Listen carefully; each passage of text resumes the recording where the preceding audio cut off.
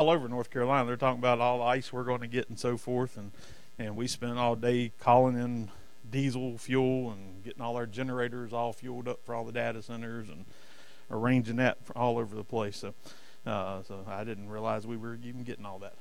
It snows all the time in Colorado. You just move to Colorado, guess what? You won't worry about it a bit. It's there every day. It's just part of it. So anyway, good to see you tonight. I guess we don't have a booklet tonight. So turn to Romans chapter 7. You'll just have to follow along. How about that?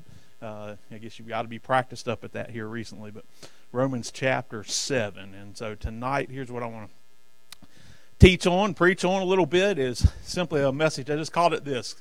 I stole it from a song, actually. It's the title of a song, but it's called Caught in the Middle. Caught in the Middle. And Romans chapter 7 is where we'll be as we get to talking about it.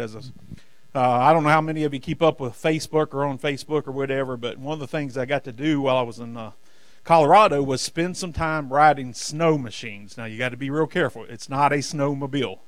That is the first way to know that you're a tourist if you show up out there. You don't call it a snowmobile. It is a snow machine. And we went skiing and got to ride some snow machines. And the last time I went, I rented a high-performance one because the other one was just too slow.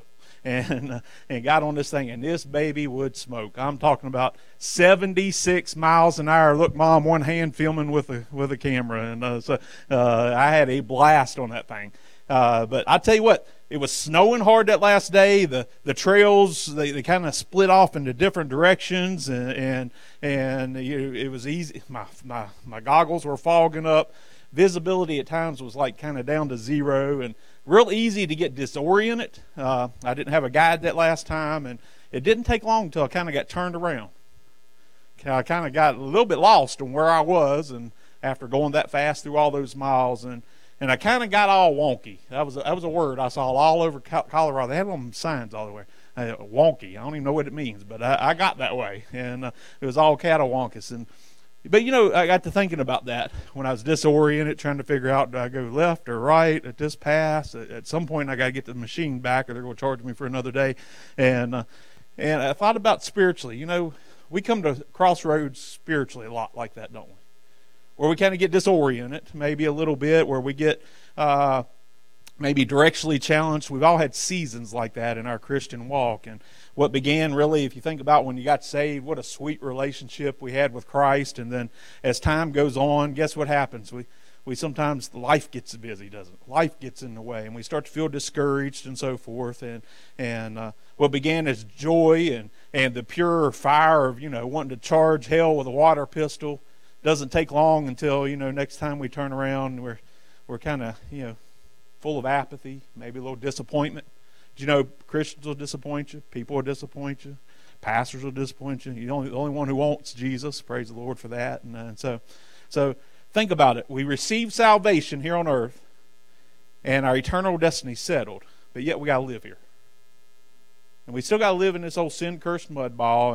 And while we're here on this sin-cursed mud ball, even though we received a brand new nature in Christ, we still got a battle going on a daily basis. We got that old flesh, don't we? And we got that new nature.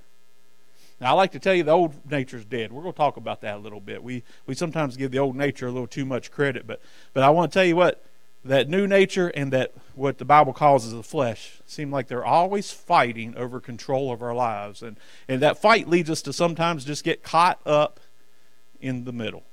I want to read you some lyrics to a song that some of you probably know. I think Casting Crowns, I think it's theirs originally, but anyway, they're the ones I heard sing it anyway. And just listen to this. This is where we live. Thank God we're saved, sealed, on our way to heaven. Somebody say amen on that. But the daily living of our Christian walk, sometimes this is where we live. Somewhere between the hot and the cold. Somewhere between the new and the old. Somewhere between who I am and who I used to be. Somewhere in the middle, you'll find me. Somewhere between the wrong and the right. Somewhere between the darkness and the light. Somewhere between who I was and who you're making me. Somewhere in the middle, you'll find me. How many say what are they doing? Writing my life here, right? It goes on. This one says, Just how close can I get, Lord, to my surrender without losing all control? What a statement. Think about that for a moment. How many of us say, well, I want to surrender all? We sing the song, I want to surrender all. We want to surrender all as long as we can still control some stuff, right? And it's so true where we live here, this song is. Goes on to say, fearless warriors in a picket fence, reckless abandon wrapped in common sense. Isn't that us? We'll charge hell for you, Lord, but keep our little nice fencer up, right? We'll do anything. Reckless abandon, we'll live for you. No, let's make sure it's just we're doing everything common sense wise, right? Not stepping on faith. Deep water faith in the shallow end. We're caught in the middle. With eyes wide open to the differences, the God we want and the God who is. But we will trade our dreams for His. But will we trade our dreams for His? Or will we be caught in the middle? Are we caught in the middle? Somewhere between my heart and my hands, somewhere between my faith and my plans, somewhere between the safety of the boat and the crashing waves, somewhere between a whisper and a roar, somewhere between the altar and the door, somewhere between contented peace and always wanting more, somewhere in the middle, you'll find me. Caught in the middle. How many of you would say, boy, I believe that song was kind of an autobiography of my life, right? Of our Christian existence, our walk, and our life. The struggle's real if we get real honest. Now, I'll tell you, there's some groups out there that'll teach you that listen, if you struggle with sin or you struggle with the flesh, you struggle with not, be completely sold out for God, and you struggle with the old ways and so forth, you're not truly saved. In fact, I had a local preacher tell me he hadn't sinned in 6 years, and I said, give me 6 minutes, I'll get you sinning, I promise you. You just hang out with me. And because they believe that you can reach sinless perfection. And I'll tell you, I asked him this question, and I just said, have you ever heard of the Apostle Paul? Of course, he said yes. I said, do you think he ever made it there? Oh, yeah, I'm sure he did. I said, well, have you ever read Romans chapter 7? Because if you read Romans chapter 7, you're going to find out the great Apostle Paul had the exact same struggles that you and I have. In fact, that song pretty much, to me, is Romans chapter 7. It's where we live, caught in the middle. And so tonight what I want to do is I just want to study through this just a little bit.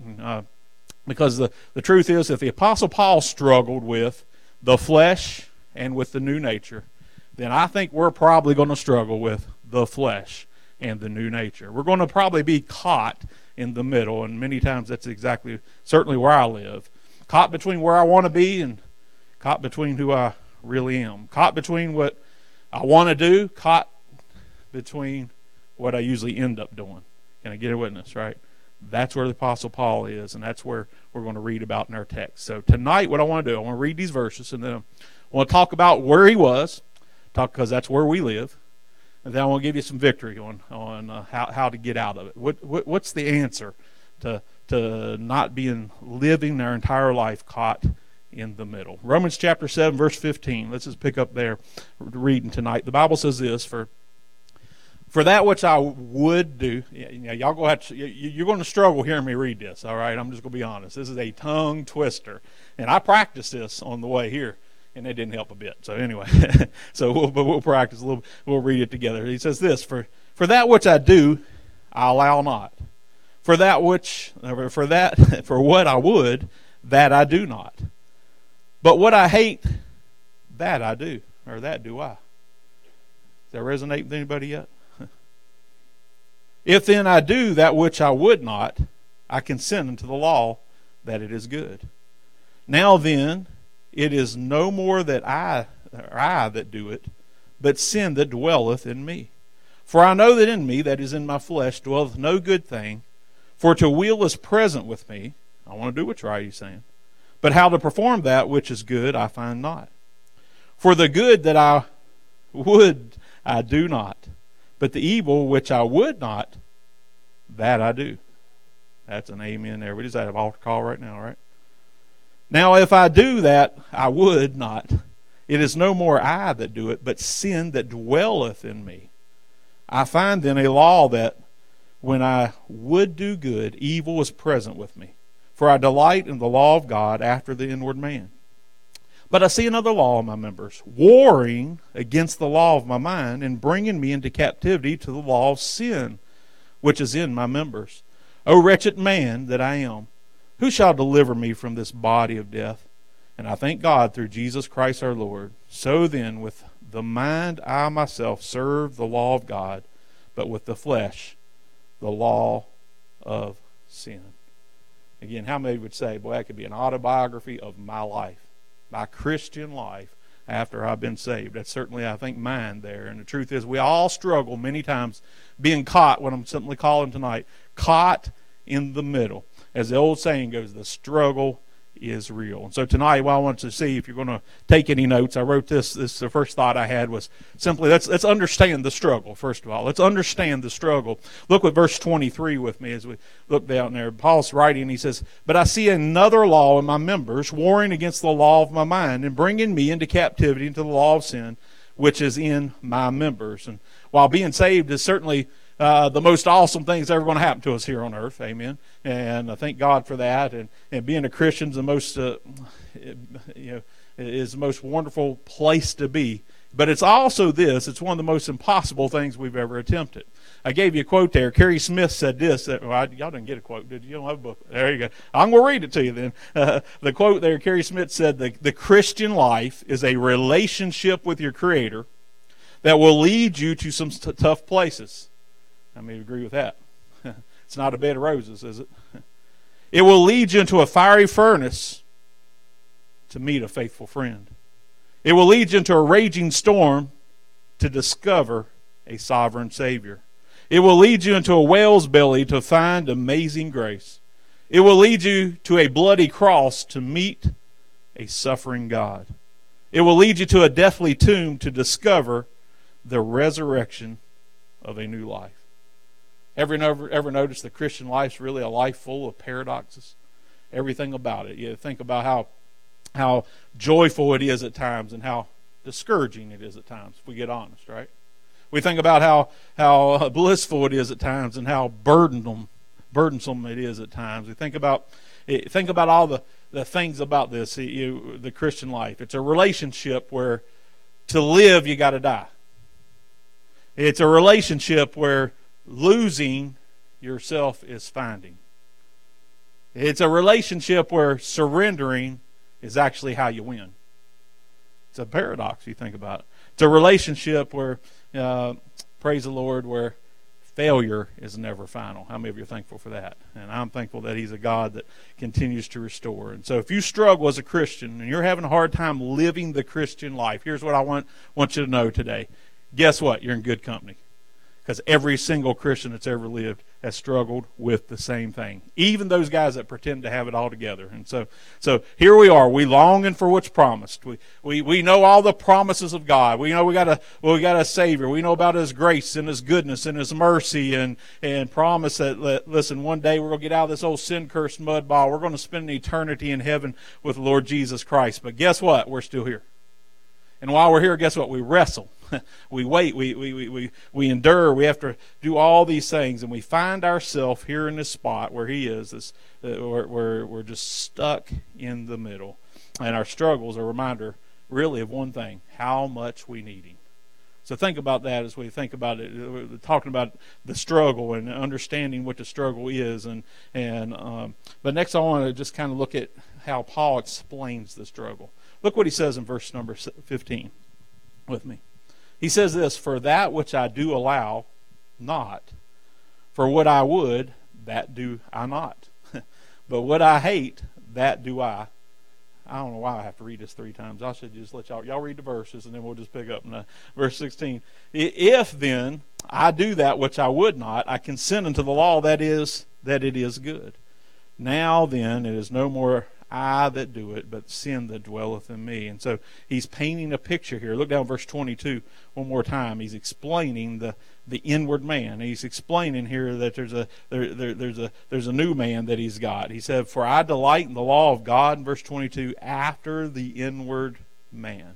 So he's wanting to do everything that's right? That's his desire as a Christian. That's his desire as a born-again believer, to do everything right, living with the Spirit of God in him. But but he's got this fight going on. And so he starts to explain the struggle. And part of that struggle is the new man, is the inward man, as the Bible calls it here. Paul called it this over in Ephesians chapter 3 and verse 16. Sorry you don't have your booklet tonight, but let me read you some other words the way Paul wrote it elsewhere. He said in Ephesians 3:16, he said that he would grant you, according to the riches of his glory, to be strengthened with might by his Spirit in the inner man. So he's talking about the inner man. He's talking about the inward man. You see how the two kind of go together. Over in Ephesians 4 and verse 24, he wrote it this way, and that you put on the new man, which after God is created in righteousness and in holiness. In Colossians 3:10, he wrote it this way. He said, and have put on the new man, which is renewed in knowledge after the image of him that created him. So think about all the phrases, all the terms that the Bible uses to describe this new nature that's in us when we get born again by the grace of God. This new nature that's in us. He calls it the inward man, the inner man, the hidden man of the heart, the new man, the new creature, the new creation, his workmanship, and Christ in me, he says at one point, the seal of the Spirit. All these things are terms that the Bible describes that new nature that happens the day you trust Christ, you repent and you believe the gospel that Jesus died for you, was buried and rose again, and put your full trust in him. That new nature comes in, and he comes in, and that's part of the fight that Paul's talking about. He said, I got this new nature in me, and that's that part of you, by the way, that when you read God's Word comes alive. How many of you know sometimes I get in God's Word, boy, I'm just something in me gets excited. And there's part of you that doesn't, right? How many of you fall asleep sometimes reading God's Word?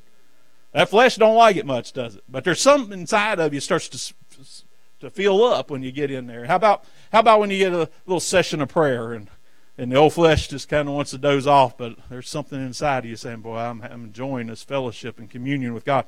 How about when you turn on some music and hear a good old gospel song and some truths being proclaimed, and next thing you know, you're just getting riled up. What is it? That's that new man in there that likes all that, and that's the ones that's happened here. The new man, the new creature, his workmanship, the inner man, the hidden man of the heart. All these different terms the Bible uses for this new nature. That's the Spirit of God in you.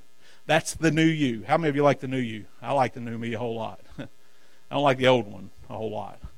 And so God takes His Spirit, infuses you with a new nature, and that new nature wants to do what's right. So every time we're reading through here, and Paul's talking about this struggle he's having within himself, it's the new nature that wants to do right, but there's another problem. See, the new nature wants to obey him, the inward man. But there's another problem. There's the outward man the Bible describes here. And read with me in verse 18 what he calls that. It's got a term that the Bible uses throughout. We'll see some of these terms that the Bible calls it. Be real careful here. We'll talk about this more in a minute, but I don't like to call it the old nature. Your old nature died. We'll talk more about that. All right? The old nature is dead. Somebody say that with me. My old nature is dead. We give way too much flesh to the old nature. Now, we still got a flesh, and we'll talk about what that is here in a moment, but this old man, I guess, and as he calls it here, the flesh. Look at verse 18. He says, for I know that in me, that is in my, what's the next word? Flesh, dwelleth no good thing. For the will is present with me, how to perform that which is good I find not. For the good that I would, I do not, but the evil which I would not, that I do. Now if I do that which I would not, it is no more I that do it, but sin that dwelleth in me. And so he goes on to say this in verse 21, I find the law that when I would do good, evil is present with me. And so think about some terms here he uses. See, he talks about that old man now. And I hate to use that phrasing, but for lack of a better word, the outward man, I guess, is the old me, maybe is the best way to say it. And so he uses terms to talk about us as we commit sin after salvation. And that plagues us. The terms he'll use is the flesh. He'll use terms like the works of the flesh. How many of you remember reading that in your Bible? He'll use terms like the outward man. We just read about that. The lusts of the flesh, the sin that's in me, the former lusts, and sin reigning in our mortal body, the deeds of the flesh. He says that in some places in Scripture. The evil that's present with me. Or he also calls it the law of sin. Now, again, I want you to be careful. This is not your sin nature. Your sin nature was crucified the day you got saved, and it was replaced with a new nature. You can't have really two natures, if you think about it. But it is your flesh. And here's the deal. The flesh is programmed with sinful behavior. How long have you lived in your flesh? Somebody tell me what age you were when you got saved. Anybody know? 28. So 28 years you lived in your flesh. And 28 years that was programmed with that sinful nature that you were born with. And I was a little longer than that. I was 30 years old. And so you think about it, it's been programmed that way. Think of it this way. Your sin nature's dead, maybe the best way to think about it, but your flesh doesn't seem to know it yet. How many of you have seen a chicken? How many of you grew up on a farm? Saw a chicken get his head cut off. Anybody seen that? Guess what happens after he gets his head cut off? He keeps on running around, doesn't he? His head's cut off. He's dead. Guess what? His flesh just don't know it yet. And so we live many times in this new nature God's given us. We live the very same way. That's the way the power of sin is in our flesh. Our sin nature died, but our flesh doesn't know it yet. And so our flesh is still grasping for control to hold us hostage to those old habits, those old thought patterns, those old behaviors. And maybe to put it in computer terms, it's like your old programming, or you've been programmed a certain way. You've had a certain software program that's been running since you were born and so forth. And now that you're saved, you got a brand new nature, the perfect mind of Christ, and it's begun to write some new programming, some new software into the hard drive of your mind. But guess what? We have to be reprogrammed, and we got to unlearn. How many of you got to unlearn some things? We got to learn some things, sure, but we got to unlearn some things too, and we got to relearn then the new ways of Christ. And the Bible calls that over and over throughout the Word of God, being renewed in the spirit of our mind. Why do we have to be, why does it all start in our mind? Why we got to relearn, be reprogrammed in our mind? Because our mind is in control of our bodies, right? And our bodies, that flesh is the one that wants to control everything else. And that flesh is no good. That flesh needs to be put off, and it needs to be reprogrammed with that new nature that we have. And so being renewed in the spirit of our mind is the idea. So here's the two things we're seeing. The battle here is really between the inward man, the new me. That's a brand new and created in Christ Jesus. Amen. The Holy Spirit living in us and so forth. And then that outward man, that's our flesh, the old me. And that battle's going on. That's the battle Paul's describing. That is why we live in the middle. We sit there in that war in the middle all the time. And so here's the question. Who's going to win the war? We all struggle there, right? Who's going to win the war?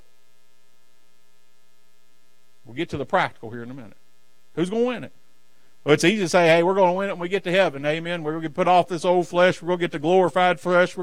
Corruption's going to put on incorruption. Yes, that's absolutely right. That's going to happen when he returns in the clouds.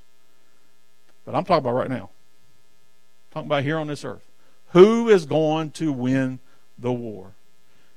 Where's the war? The war's right there in the middle. And who wins? Look at verse 23 with me.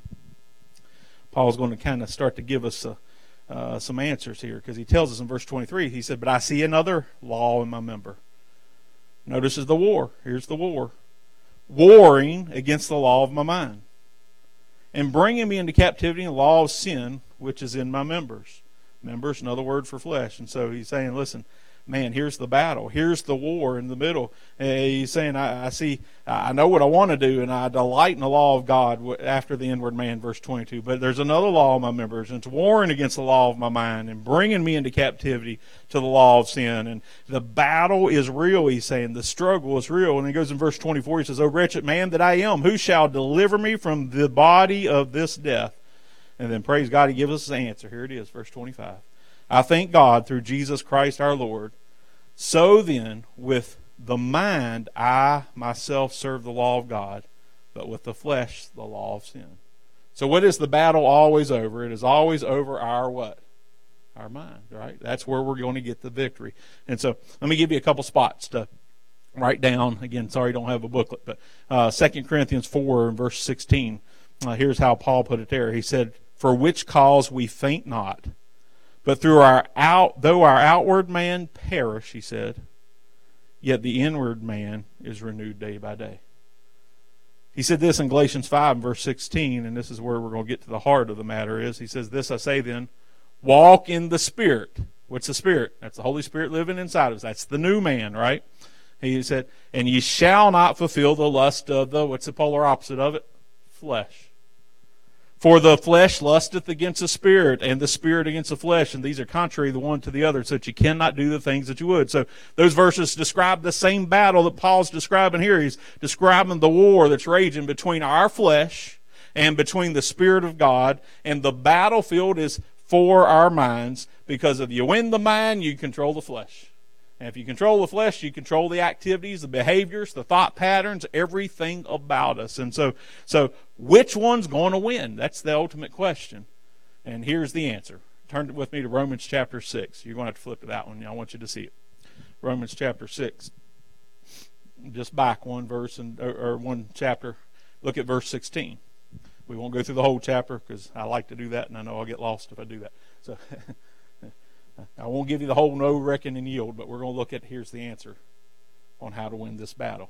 Here's the answer, how not to stay in the middle. In Romans chapter 6, verse 16, he says this. Read it with me. He says, know ye not that to whom ye yield yourselves servants to obey, his servants ye are to whom ye obey, whether of sin unto death or obedience unto righteousness. And so what's Paul saying? Here's what he's saying. Here's how you're going to determine who wins. You determine who wins by which one you yield to. The flesh and the flesh's desires, or the Spirit, the new man, the inner man, or the outer man. And however you want to phrase those terminologies, whoever you yield to is how you determine who's going to win. Simply that. Every moment of our lives, we have a choice to make. Every time we come to a crossroads or got a decision to make, and we know our flesh is desiring something, and the Spirit of God's in us saying no. Or maybe the Spirit of God's saying, yes, do this, and our flesh is saying, no, I don't want to. Whatever it is, every time, and this is not a once-in-a-lifetime thing. So many Christians think that, I said yes to God once, that's all I should do. No. Every moment by moment, we got to make a decision to say yes to the Holy Spirit of God and no to the flesh, because the flesh will lead us down. That's the ultimate way we get victory over all this battle that's on. And so it's in every moment. Yes to the flesh, and you're going to end up going down the wrong road. Yes to God's Spirit, and you end up going the right road. And so whoever we yield to wins at that moment. So I gave you a truth. You can't read it because you don't have a booklet. Amen. But let me give it to you. You need to write this down. I spent a lot of time on this one, so this will help you. And I'm just kidding. The best version of you is the one that is like Christ. And that's the one that's under the control of the Spirit of God. The worst version of you is the one who's under the control of the flesh. How many of you agree with that statement? The best version of you is the one that is like Christ, who's under the control of the Spirit of God. The worst version is the one's under the control of the flesh. How do we determine which one controls us? It's not by me pulling up and trying harder. We'll talk about that in a minute. It's by which one we yield to. So here's the question. If we're caught in the middle of this war, of this battle between our flesh and between the old nature, if you want to look at it that way, I don't like to use that word, but between that flesh and the way the flesh has been trained by the way we grew up to sin and so forth, and the new nature, the one created unto righteousness by the Spirit of God, then how do we respond when we're caught in the middle? And what are the right ways and wrong ways to respond? So I want to talk about now responding to the struggle. So how do we respond? Responding to it. See, here's the key. How we respond really has to do with answering a question. And that question is this: what is enough? What is enough? The truth is, to think about it, could you ever do enough good for the Lord Jesus Christ? We never could we? What's enough? Could we behave good enough? Could we live good enough? Could we, do anything to justify everything He's done for us, and we never could. We could never be good enough. We could never live good enough. We could never achieve enough for His unmerited grace and all that He's given us. So what could you and I, as imperfect, fallible people, ever possibly offer a perfect, infallible God? And the answer is nothing. We can never worship Him enough. We can never love Him enough. You think about it. We're never going to get to the point where God looks at us and says, okay, that's enough. That's enough. Thank you. You've arrived. You've loved me enough. You've worshiped me enough. God's never going to say that, right? Truth is, we'll never arrive in this flesh, right? But so often, our realization of who we are and where we are, when we get to that point, I'm trying to figure out how I said this here. Let me just read what I wrote. The truth is, we will never arrive while we are in this flesh. But so often our realization of who we are and where we are versus who we should be and who we can be will overwhelm us. You ever get overwhelmed with that? You ever think about, boy, I'm saved and God's done all this for me, yet I'm just like Paul and I struggle. The things I should do and I want to do right, I do the opposite. The things I don't want to do and I know is wrong, so many times I end up doing them. And I struggle and so forth. And when we get to that place, here's kind of where we get in our Christian walk. And here's what I want to get you some help here on how to. We understand the struggle now. Here, it's going to lead you to respond in one or two ways. Number one, here's where we make our biggest mistakes. It's going to blow your logic. Our biggest mistakes when we say, I'm going to try harder. Are you with me? My biggest mistakes when I say I'm going to try harder. That's usually our first response. I need to try harder. And truth is, the only way you could ever conclude that you can ever do or be enough for the Lord by trying harder would be you would have to reduce your scale of expectation of what it would take, if you think about it.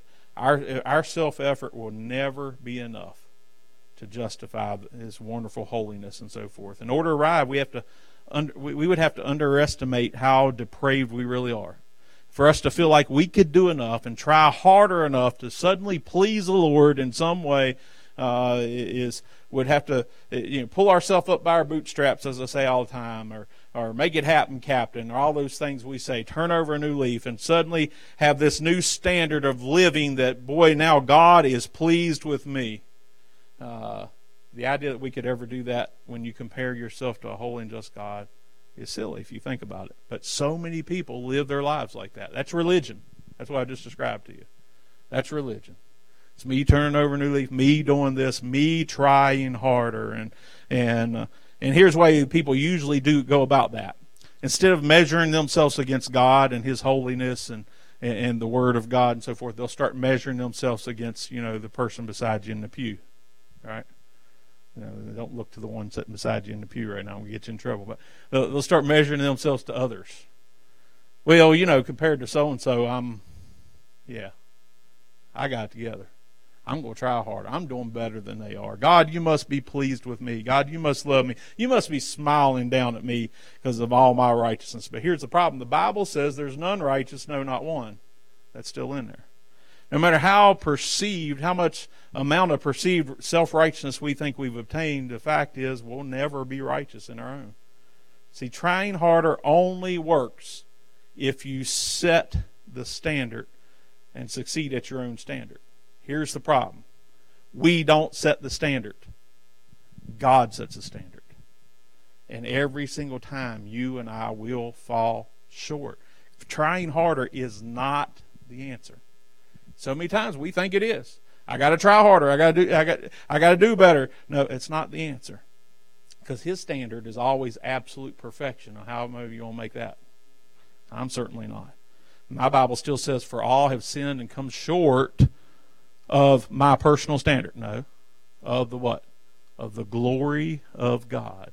And so that's why so many Christians, listen to me, this is important, get frustrated and discouraged in their Christian walks because they're trying to walk the Christian walk in their own effort, in their own strength, and they're trying to put themselves together and let me try harder, let me turn over a new leaf, all that and so forth. And listen to me carefully. No matter how hard you try in your own effort, your own strength, you'll be a billion miles every single time away from perfection. Simply trying harder, listen to me, it will result in failing harder every time. That was the truth you didn't get. That was what I wrote. Trying harder will result in failing harder. How many of you have lived that? We've been there, right? Because it's not about self-effort. And we got to understand that. The scale of goodness that God expects, listen, and deserves, to be honest, is so massive none of us could ever achieve it. So no matter how good we are, no matter how holy we try to live, no matter how perfect we try to behave, how much energy or effort we put into it, that we exert in it, listen, self-effort, every single time will lead you to do one thing, and that's fail, and that is collapse. But here's the key. When we realize it's not about self-effort, but it's about us resting in Jesus, when we realize it's about Him living through us, it's about us yielding to Him, then instead of collapsing, we can cast all our care upon Him, for He cares for us. See, God wants us to get to the place where we realize self-effort will never be enough. He wants us to get to the place where we realize instead of self-effort, it's got about the Savior. It's about He's enough, and cast our cares upon Him and rely on Him. And so here's the two responses. Number one, it's going to be all the time self-effort. Let me try harder. That's where most of us go, right? We're struggling with something, and we know we shouldn't be doing it because we're born again. The Spirit of God's living in us, and we know what's right. But boy, our flesh wants to do what's wrong, and we're war in this battle, and we decide, boy, it's time. I'm going to win this battle, so I'm going to dig in and I'm going to try harder. And guess what's going to happen? You mark it down every single time. You're going to fail harder. It's going to end up that way. If self-effort's what it took, then we wouldn't need the Spirit of God. Right? So, is it try harder? Is that the answer? No. How about it this? Remember what Romans 6 told us? Which one you yield to. Yield to is not self-effort. Yield to is allowing Him to do it. Allowing Savior effort to do it through you. So yield and rest in Jesus. And so when we realize this is where we got to get to. We got to realize Jesus is enough. See, as Baptists, we realize Jesus is enough for salvation, right? Well, we claim that to the hilt, but we don't ever realize He's also enough for sanctification. He'll help us. He'll help us. He'll help us live daily the Christian walk. Not just save us and then leave us on our own. That's the way we treat it so many times. He'll help us on a daily basis. He'll help us learn to yield. And when we cast ourselves on Him in complete, total dependence, we're getting to the place. The truth I gave you that you don't have, but here's what I wrote down. The realization that Jesus is enough is the starting point, this is important, of real growth in Jesus. How many people do you know keep lists and rules and all this stuff to make themselves, boy, I do this, I don't listen to this, I do this, I do this, I don't do this, I got all these rules, look at me, I am Mr. Righteous, right? That's self-effort. And if that's the way you're going to live your Christian life, let me tell you, you're going to fail. But what if, instead of that, I came to the realization that when I realized that it's not about me, it's about Jesus and yielding to the Spirit of God, that's when I really start to grow. That's why so many Christians are stuck. They're stuck on this idea of self-effort, really never grow. They make it more about rules and trying harder instead of about resting in Jesus. How about Peter? You ever thought about this? He didn't really become useful until he got to the end of himself. Think about that.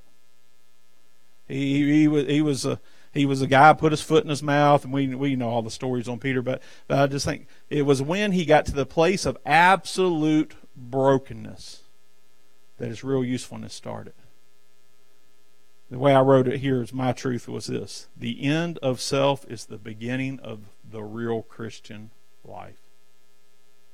The end of self is the end or the beginning of the real Christian life. If you're living your Christian life in your own power, by your own pulling yourself up, by everything you think you can do, by trying harder, then I'm going to tell you what, you haven't even started living the Christian life yet.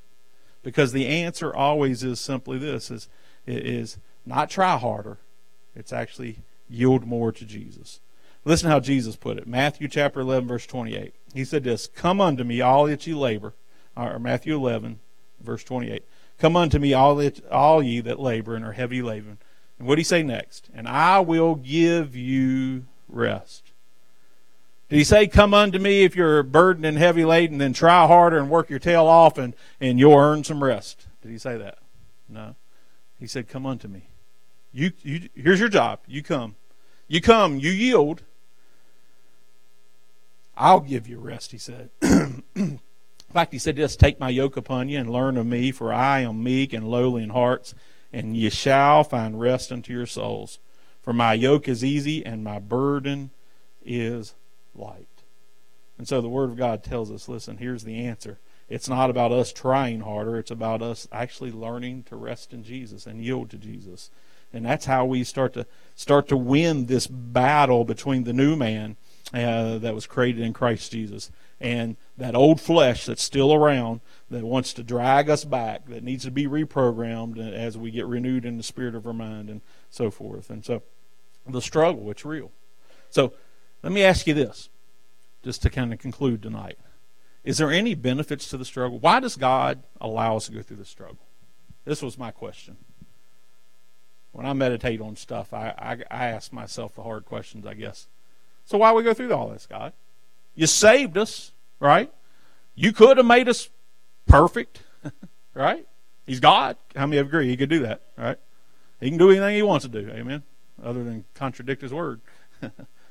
He could have saved us, and man, we could have been sanctified right from the get-go, and we could have lived a perfect, sinless life, never messed up again, and never had this struggle of the inward man and that old flesh, and never had to go through all this. Is there any benefits to going through these struggles? Why would God allow us to go through all that? And so I wrote down just a couple thoughts I had about the benefit sometimes of going through some struggles. This fight and this battle that we are victorious over when we simply yield. It's nothing we did other than say yes to God and no to the flesh. But here's some benefits. And I just wrote down a couple thoughts. First one I wrote down was this: the struggle highlights God's grace. Our struggles highlights God's grace. You say, what do you mean by that? Well, how would we ever magnify God's grace if everything was always perfect? Right?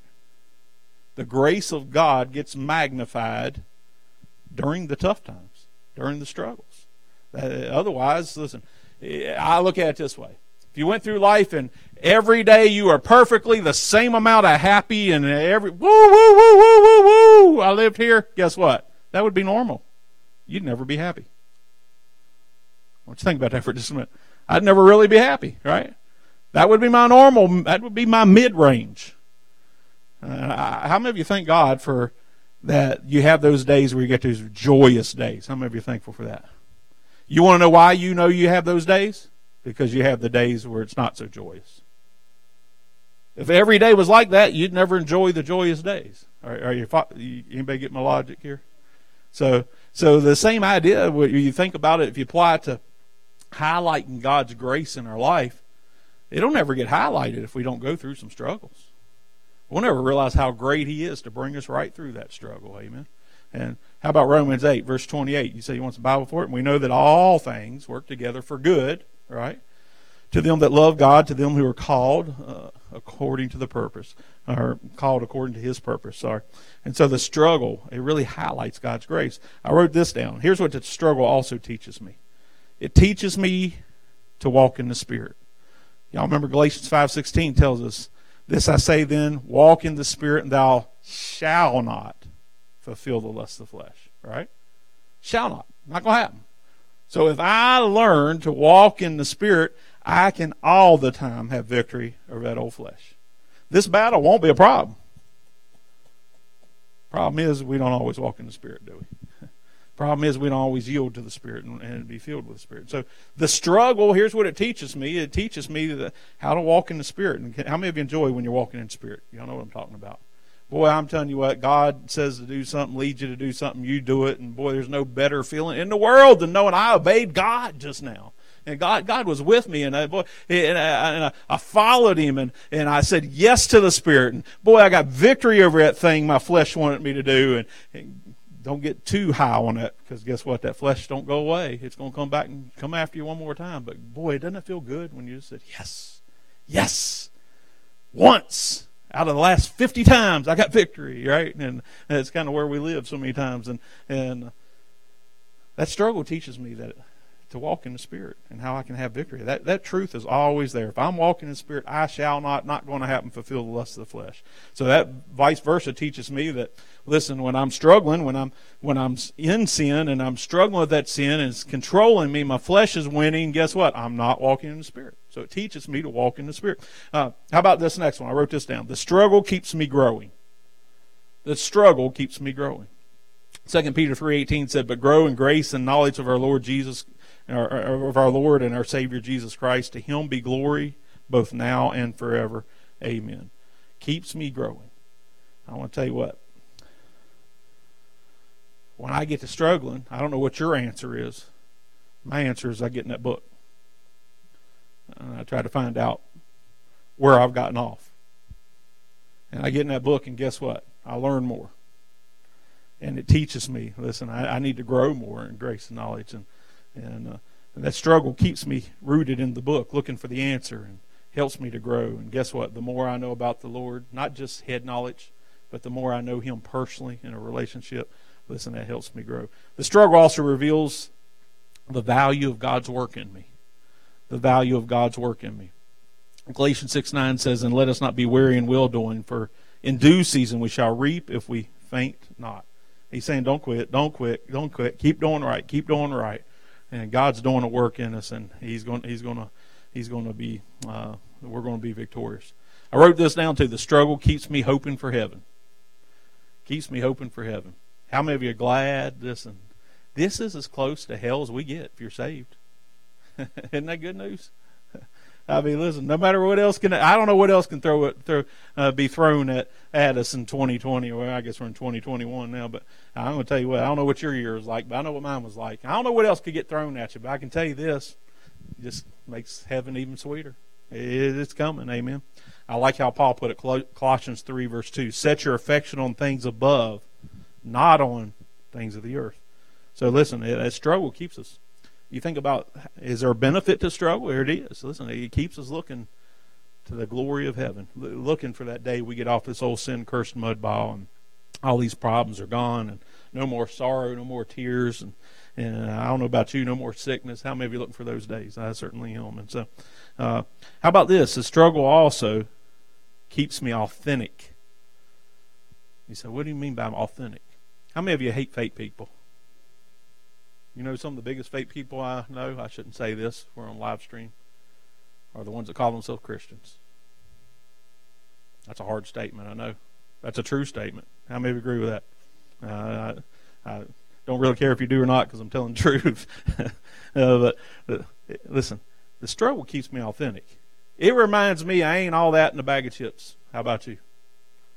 It reminds me I got a whole lot of growing to do.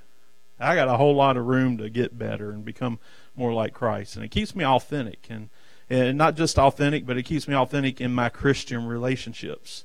So many times we like to put on an air we're better than somebody else or whatever. But, you know, Paul said this, Romans 14, verse 4. He said, who art thou that judgest another man's servant? To his own master he standeth or falleth. Yea, he shall be holden up, for God is able to make him stand. And so the struggle keeps me authentic. I'm going to tell you what, if you ever meet somebody that says they got it all together and they got no struggles, and get away from them. They probably got more than you ever could take. Listen, struggles are going to come. And the good part is, listen, God's going to help us through them, and He's going to, when we yield to Him, we'll be victorious over. But here's what it does. It keeps me authentic. I'm thankful for authentic people. I certainly am. I know enough fake ones, that's for sure. And then the struggle also, lastly, I wrote this down, the struggle keeps me small, so that He can be big. The struggle keeps me small so that he can be big. What's one of our biggest problems in life? What's one of the root really of probably every sin? It's pride, right? And it's certainly one of the root sins anyway. And pride. Every time we start getting all lifted up like we're something, I want to tell you what, we become big and it minimizes him. But I'm telling you what, when we go through struggles, you know what it does? It chops us down to size, makes us small. And guess what that does? That magnifies the God that's going to bring us through the trouble. And he'll do that every time. Jesus said this in John 15, verse 5. He said, I am the vine, ye are the branches. See, we get that backwards, don't we? God, I'm the vine here, and I need a little help with the branch. No, he says, I'm the vine, you're the branches. He that abideth in me, and I in him, the same bringeth forth much fruit. For without me, ye can do everything. Is that what Jesus said? No, you can do what? Nothing. So listen, the struggles sometimes bring us back. They root us down into the place where we realize that it isn't about us, it's about him. He's the vine. Without him, I can do nothing. Sometimes we have to be reminded of that, don't you? That's a hard lesson, isn't it? I hate getting reminded of that one, but he seems to have to remind me of that one a lot. And I'm thankful that John said this, what? I must decrease and he must increase. And it's always making it about the Lord Jesus Christ. Why did he allow the struggles? Is there some benefits? I think there are. Listen, highlights God's grace, teaches me how to walk in the Spirit, and that I need to walk in the Spirit. Keeps me growing in my relationship with the Lord. It teaches me the value of him working in my life. It keeps me hoping to get out of here, for the blessed hope to get out of here and get on to heaven. It keeps me authentic in my relationships. I realize I'm no better than anybody else. Amen. The only thing better about me than anyone else that maybe isn't saved is I have Christ in me. It isn't me that's good. It's just him that's in me. And we need to see them get saved. And then the struggle keeps me small because that allows me to magnify him and lift him up. And so why did he allow all these struggles? Why did he allow us to be caught in the middle? So we could learn that when we yield to him, when we say yes to the Spirit and no to the flesh, that we don't have to stay in the middle. We can always end up on God's side. Father, we thank you for our time together tonight, Lord. Thank you for just even the struggles that come in our life, Lord. Thank you for allowing us to make the choice on a moment-by-moment, day-by-day basis, Lord, to say yes to the Spirit and no to the flesh. Lord, we're caught so many times just where the Apostle Paul is. And we know we will be until this flesh is eradicated, until it's gone, until we get that brand new glorified body and this old flesh, this robe of corruption's put off and incorruption's put on, Lord. We know we're going to struggle. The struggle is going to be real. It is real. And just like the Apostle Paul, so many times we're going to be caught right there in the middle. But, Lord, we don't have to be. The way out is not by self-effort, not by trying harder. It's by simply resting in you, yielding to you, coming unto you, Lord, and allowing you then to live through us. So help us, Lord, to realize, get the end of ourselves and to make it all about you so that we too can live, Lord, not caught in the middle, but on the good side, the winning side, here in this life, just like you've already provided for us through salvation in the next, and Lord, as we get to go to glory with you. Thank you for Jesus. Thank you for his death and his burial, his resurrection. It makes eternal life possible for whosoever shall call upon the name of the Lord. We bless you and we praise you tonight, Lord. In Jesus' name, amen. Amen. All right, as we have just a moment or two of prayer, who's got some prayer requests? I know we